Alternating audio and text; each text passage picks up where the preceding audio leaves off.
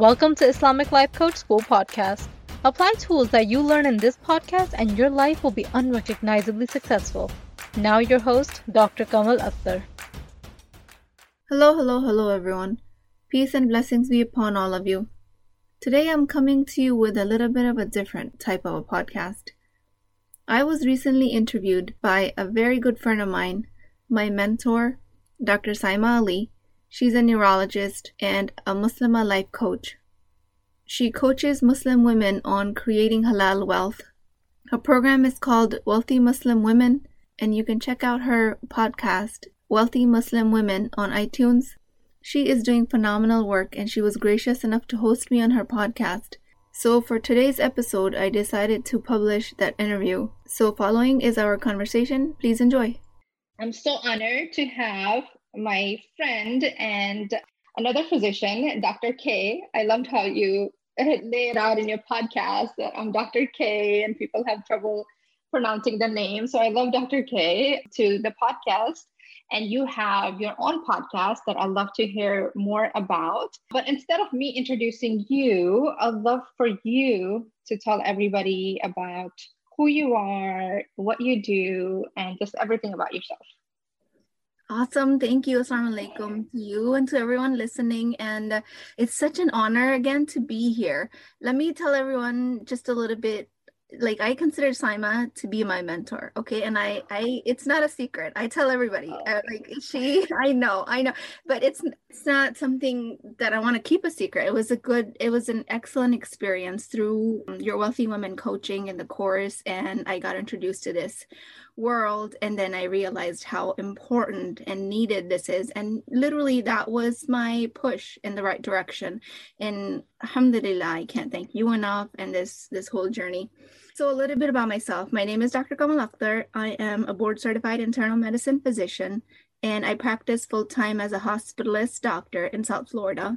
I go by Dr. K because for non-subcontinent people, it's hard to pronounce my name the way it's written. But overall, I consider myself Muslimah first, a physician, a wife, a mother, entrepreneur. I have a successful business in the medical field that I co-founded with my partner that we've been running for 10 years, alhamdulillah, and it gives me the perfect family work balance. And I started with the life coaching because it is such an underutilized tool, and that is the mind. I feel like our mind just keeps running our life rather than us running our mind. And when I came to this, I was like, this is not something that should be kept a secret. So I went full force into this field, and that's where I am. So I host the Islamic Life Coach School podcast, and that's where my general life coaching business is. It's Islamic Life Coach School. Thank you so much. I'm really honored for the kind words that you have for me. I never thought I would be considered your mentor, but I'm honored for that title. Thank you again. So let's break it down. I'd love to hear everybody's opinion. You know, we all have our own thoughts about how we see the world. And especially when it comes to life coach, like I feel like this word is being used a lot nowadays, especially on social media. You see everybody using it. What exactly is a life coach in your opinion or in your perspective? Yeah, so that's an excellent question. First, I don't mean a mentor like you're older than me or anything. I just think that you're wiser, okay? Yeah, I did not think of that. Of course. You have younger children than I do. So that's definitely not how I meant it. I don't know. That's not how I was thinking either. But even to be more wiser than you, even that's like such a huge compliment that my head can't wrap around it. Like I see you as, somebody I look up to. So for me to even accept that is like a huge. yeah. No, but subhanAllah, you are, alhamdulillah. So that's very good. So life coaching, wow. It's such a huge topic, but just like there are different kinds of physicians, even if, let's say, like yourself in the field of neurology or myself in the field of internal medicine, there are all different spectrums of physician, how they practice, what their specialties are, what they're good at, or if they just pretend to be good at something that they're really not. Like you see all different colors of the spectrum in any profession. Same way you'll see that in life coaching. There are people who call themselves life coaches without any quote unquote formal training and based on their life experiences, which maybe makes them a good life coach. We never know. But life coaching, the way I describe it is, for me, I'm a mindset coach, and anybody who can help you manage your mind can be considered a life coach. There are people who call themselves life coaches because they can give you advice on the field of marketing or advertisement. Or there are people who can consider themselves a life coach because they can give you advice in the field of nutrition, wellness, and fitness and overall. So there isn't a one size fits all definition to this term, life coach. What I do recognize is that for physicians, it's a very high bar that is set by the boards and the licensing agencies to enter into that field. You have to go through training after training, exam after exam. For life coaching, that bar is extremely low. Like anybody can call themselves a life coach. And when they come to this, then really it's up to the feedback they get to realize if they're good or not. You might be a successful life coach at something that I would never consider myself that I'll ever be good at that. So life coaching to me is basically a general guidance that somebody else can provide you in areas of your difficulty or areas of struggle. Wow. Okay. Thank you. And so a doctor, not an easy job, a life coach, a mom, the hardest in the world. I feel like that's the hardest job in the world, in my opinion. How do you manage it all? Like, how do you have time to be an entrepreneur and see what's in the world, be a mom and be a physician? Like all those tasks, I feel require so much energy, so much brain power. Right. So it's interesting that you asked that because they do require a lot of energy and they do require a lot of focus. I tell myself that I act as a substitute frontal brain for 5 people in my life, including myself. So that's all of my family members, right? And that does require energy. But what really helps me is that it only requires energy one item at a time. Like if I am working as a mother at home, then that's all I am. Like at that point, I'm not going to let my brain go crazy on things that need to be done at work or in regards to my coaching business. And the same is true depending on what role I'm playing any day of the week or any hour of the day. The biggest fallback plan, or I don't know, like a cushion for me is where I slip is where I find my spirituality, my religiosity. And that's exactly why I've founded my life coaching business around religiosity, is because the life that you're trying to live kind of poses itself as the most and the ultimate important thing. And when you get wrapped up in that, in all of these roles that you described, you really lose focus on that one thing that matters, and that's your belief in Allah, your religiosity. Especially for myself, it's my belief in the religion of Islam. So when I get lost in all of that, that's one thing that I come back to time and time again. And that's one rope that I hang on to with all of my strength, like regardless of what role I'm playing. So you have to have that one foundation, that one basic belief that you always redirect yourself to. And that's the goal that you set. And then all the offshoots, as a mom, as an entrepreneur, as a physician, all these offshoots kind of come together. And then another thing is, of course, mind management, right? Like you cannot do anything without mind management because it will be overwhelming, or it's not. No, that's beautifully put. And it again comes down to all mind management, our thoughts, how we process them, how we pay attention to them. And I'm so glad you brought up spirituality. That's something that I've personally struggled with pretty much my whole life. And I started doing a lot of work on performance, on improving my performance in my life and in my family life and in myself. And I was making categories of things that I need to prioritize. So for myself, things like, I need to exercise, I need to have meditation time for myself, and then I need to spend time with my kids. And I still didn't feel a lot of peace, a lot of content in my life. And then what I realized is that what I was missing is the spirituality. And so many times I was neglecting Salah because I I was blaming that I'm not getting enough sleep. So if I wake up for Fajr, if I wake up, the baby's going to wake up and I can't have the baby wake up. And, I can delay Fajr. I can do something else at this time. And I was always neglecting that. And that contentment was just not there. And now the way I do it is, I put spirituality as like the first thing that I need for myself, and everything else can revolve around it. Mm-hmm. And I think, mashallah, like the way Islam is, we think it's there to bound us, that, if we're going to take time out for salah, that it's going to take us away from our important task. But if you really study like the high performance stuff, it's actually our time to connect with ourselves and with our higher being. So that little break that we take, it's almost like a meditation break, where we're paying attention to ourselves, our minds, and like to our creator, and it actually helps us focus better. So that's something that I just started doing and learning more about. So I'm glad you're starting with that, and that's huge power. Yeah. That in itself is a journey, no matter how you get there. And high performance stuff is one of the aspects.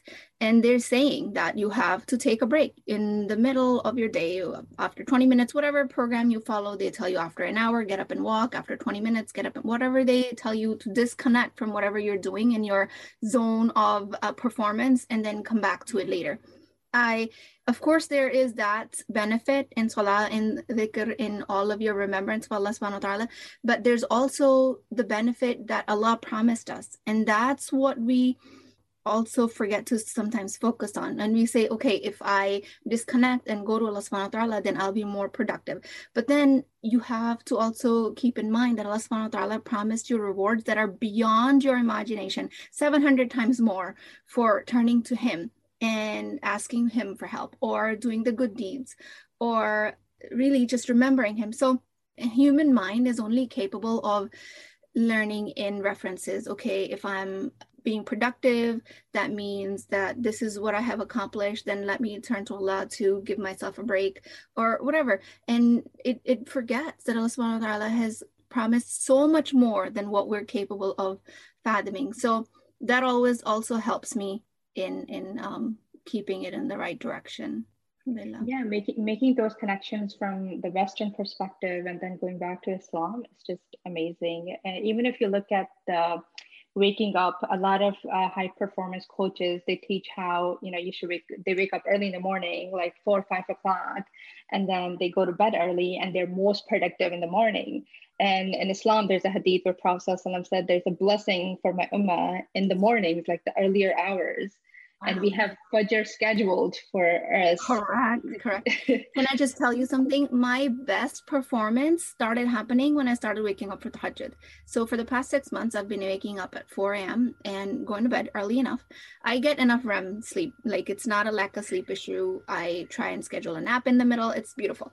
But alhamdulillah, what started happening, and there's so much evidence in our tradition that tells us exactly that, like, wake up, that's your hour of rahmah. That's when Allah subhanahu wa ta'ala is on the lowest of the lowest skies, where He listens to your dua. So we can find evidence of it in the scientific community, and we can go back to our tradition and look for it and there's really no wrong or right, whatever fits your calling for that time. Right. Yeah. And then I was having so much drama about how I'm not getting enough sleep. And then I started tracking my sleep with like something like Fitbit. And I've started recognizing that I am getting enough REM. I am getting enough deep sleep. And, this is just my mind telling me, creating something for me to really hold me back. And it's not really a fact. So it's amazing when you start paying attention to like whatever your brain is telling you, to questioning it and saying, is this a fact or is this something I'm making up? So, we're all inspired by something. What makes you feel inspired to do this work? It's amazing work that you started. So I can't say I always had the answer, but it again came to me one day after the Tahajjud, and I was like, okay, if I'm going to go down this road, how am I going to do this? What am I going to do? And it was just so quick. It was like, it has to be around religiosity. And the next second, the name that came to me was Islamic Life Coach School. And I wrote that down. And in the next 5 minutes, I had the domain registered. Like, I have it registered under like $7.99 or $10.99, something like crazy cheap.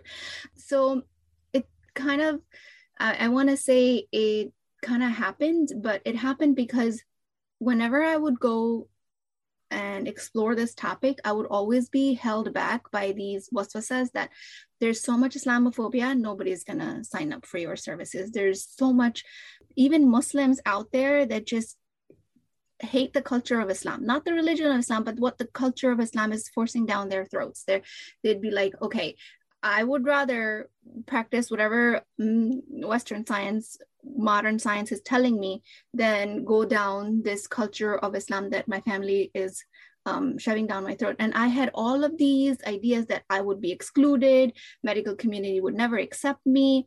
And I had all these fears, and nothing was true, none of that. And it's just so fabulous. Again, it goes back to mind management. It just goes back to addressing your fears. And my inspiration really came from that moment, but it was built on a lifetime of experiences, because I kept questioning things that I was finding in the Quran versus what I was finding in the culture. I was like, I've been fed this narrative all my life. Let me go to the books. Let me go to the ulama. Let me go to the right resources and find if there's any validity to that. And whenever I wouldn't find it, I would just be like, oh my God, this was never true. Like Muslims, how men kind of tell a woman their role in a marriage, and it says that you're just supposed to take it or leave it, or even leaving is not an option. Like nowhere in our religion does it say that. And yet I was brought up with this image in my mind. So when I started debunking this and I came to life coaching, I was like, you know what, this message has to be sent out to the masses. There's nothing in our religion that disproves what science is saying. If anything, if science tries to disprove what our religion is saying, it just falls flat on itself. Like if not now, then later. So might as well go to the source, might as well go to the book and the Quran and the Sunnah and get it from there. Yeah, and I think a lot of us growing up in the US probably had a similar story. We struggled with the same things, especially post 9/11 when Islam was being blamed for a lot of these things. And I had the same drama around even calling my podcast Wealthy Muslim Woman. And I was like, okay, should I have the Muslim word in it? Should I only, what if I get blamed for not including non-Muslim women or any of this stuff? And I had such fears around that. And yeah, and then the other thing is like the stereotypes that we have. I was just talking to my husband the other day, especially about Muslim women. And I was talking to another friend, and she said she wants to get therapy, but she's afraid of going for therapy to a non-Muslim white person or, somebody who's not familiar, because they're going to think, she's submissive. She's coming as this person who's being taken advantage of. And she said, that's not what it's all about. Like, this is, I am strong. I can speak for myself, but they have this stereotype, and that's what I feel like it's going to come from. And then the other thing I was telling my husband is that we have such a strong example of Muslim women. Like even when we go back to our history, like Khadija, Khadija Radhiyallahu anha was married to Prophet ﷺ, and she was the business owner, and she's the one who proposed to him. And she had been married before, and he was this young guy that she proposed to. And she's this, at that time, she was the powerful character in their life. And even today, if we look at our moms or other successful business women, and we see their strong characters, how they've been able to be resilient and do all that. But then we have these stereotypes that, Muslim women, they're submissive and they're staying at home and they're not allowed to do this and they're not allowed to do that. Yeah. So it's so fascinating that you brought that up, because I previously had been in therapy before I came to life coaching. And there was a point after like 2 years where I was just sick and tired of talking about my past. I was like, right, when are we going to move on? Right. Like it's one of those talk therapies. So that's another advantage of life coaching, which it basically is forward focus rather than past focus, which is a huge advantage that a lot of general population doesn't understand. But the therapist I was going to, it was the same thing. Like he thought just because I was observing the hijab that I was closed in and I was introverted and I didn't enjoy being around people, and I was just taking my orders from whoever told me to do this. And it was so detrimental, because at some level I was questioning that. I was like, am I really? Is this my value? Like what's happening? Like there's a lot of brainwashing that goes on if you go to sources like that, and it's dangerous, and you have to really like check yourself. And there are you can be an empowered Muslim woman and you can be in a role of support of your family. You can be in a role of observing the niqab. You can be in a role of, I don't know, whatever is interest to you, scuba diving or being a CEO, or, it's such a large spectrum. And for other people who already come to the picture with preconceived notions, it's detrimental. So it's this life coaching around Islam, mind management with Islamic principles like you were doing, alhamdulillah, inshallah, I can continue. It's extremely important. Yeah, no, thank you.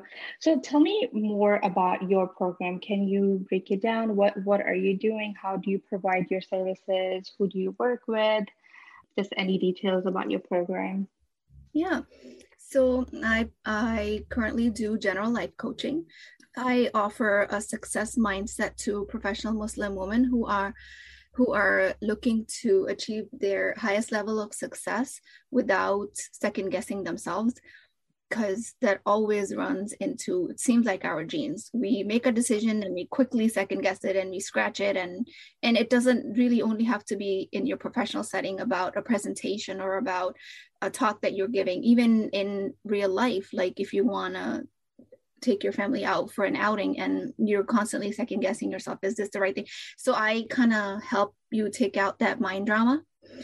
And when I say professional Muslim woman, I think a stay-at-home mom is the toughest profession, going back to what you said. And as soon as I say that, stay-at-home moms just automatically exclude themselves. They're like, oh, I don't have a job that pays me outside of the work. I don't leave home for work, so that means it's not for me.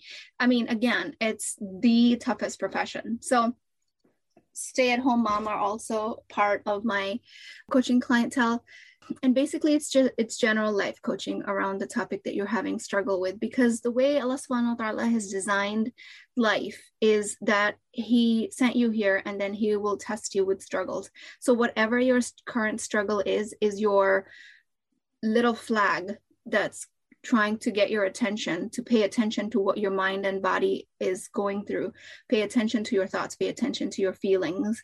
So once you've come to that crossroads where you realize that you have a struggle, what I want to offer these women and whoever's listening to this podcast is that it's not you.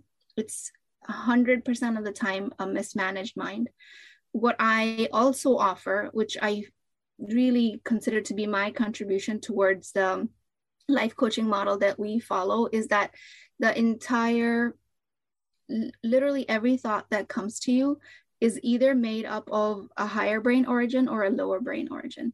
Lower brain source, the primal brain, the evolutionary brain, source of the whispers of the waswasa of shaitan, or the higher brain being the voice of your ruh, or your connection to Allah subhanahu wa ta'ala, your higher conscience, and source of your taqwa, your connection to God. And the way we know at any given moment which thought you're acting from, either is a lower brain origin or the higher brain origin, the way we know that is with the result you create. So at one point you could be watching TV and relaxing with your family and you love the whole situation, and you've as a result created a bond with your family. At another point, you would be thinking, okay, let me watch this TV, and you're wasting time and you're not paying attention to your family.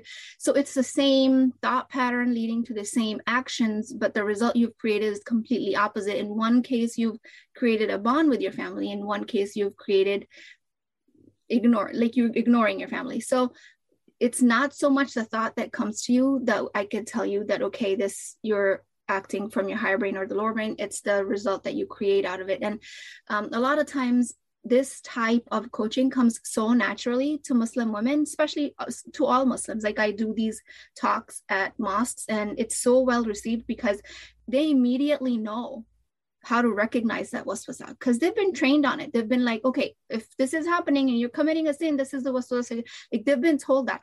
What we're not taught is that waswasa is extremely common. If you're not getting a promotion, it's most likely because you're acting on these waswasas, keeping you on shame, in judgment, in second guessing yourself. So when I teach them that there is a third party at play here, it's not necessarily their own inner being that's at fault. It's like a light bulb that goes on, and it makes a coach, like for me, it makes my life so much easier, because from then on, I just have to teach them that, okay, this is what you have to do, get out of it.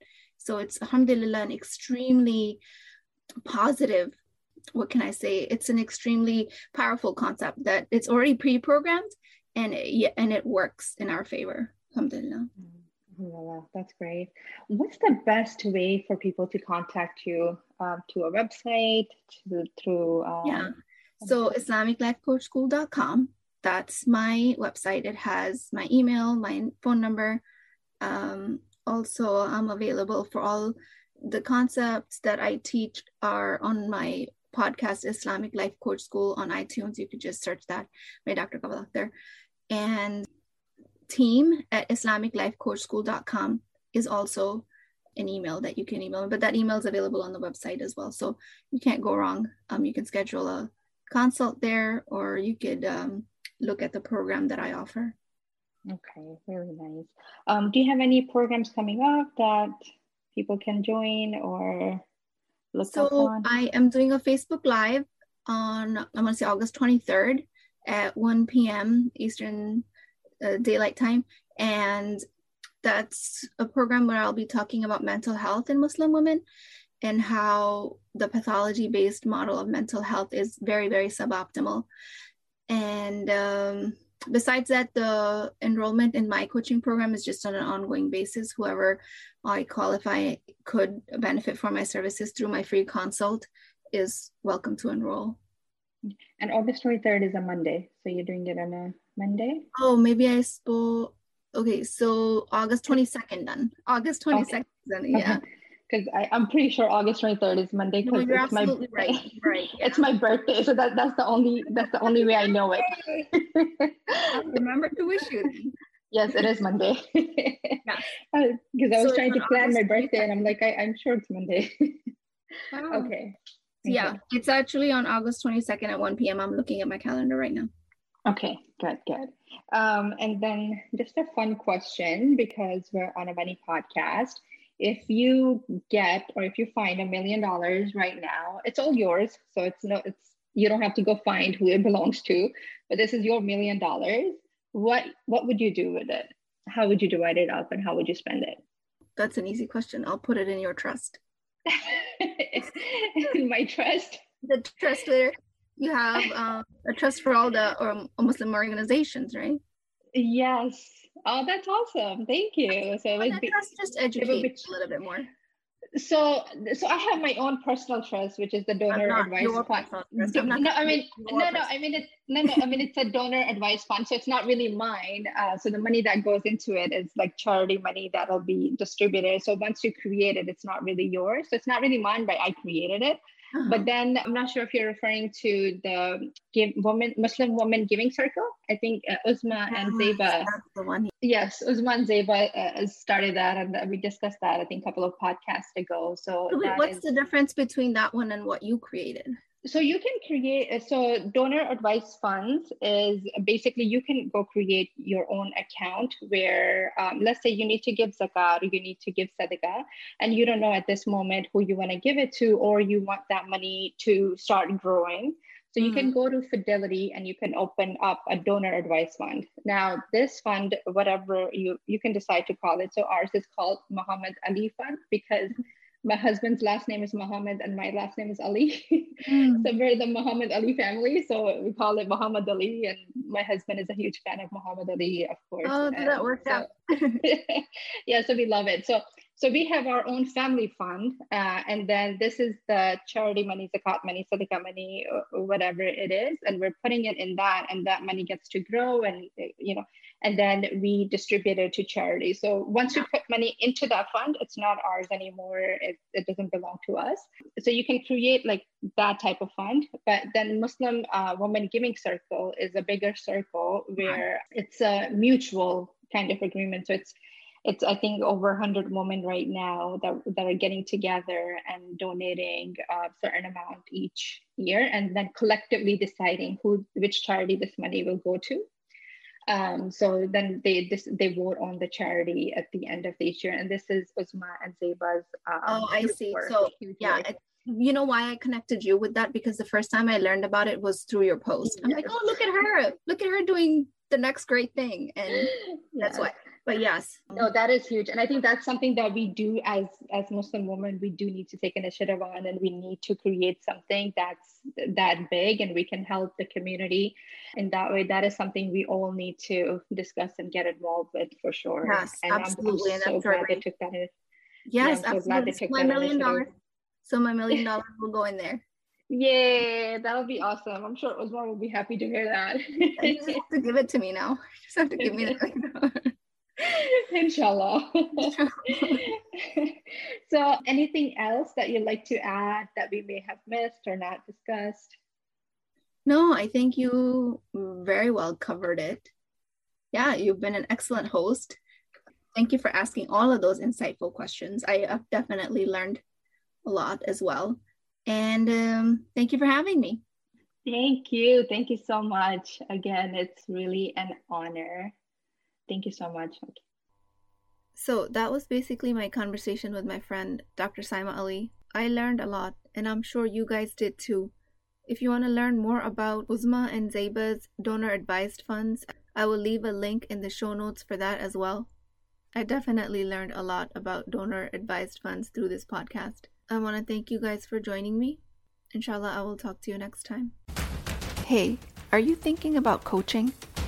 I invite you to a complimentary consultation with me where I can help you define the solution to your problem, regardless if you choose to work with me in the Empowered Muslim Women program or not. So you really have nothing to lose. Access the appointment link through the show notes, and inshallah, I will see you there.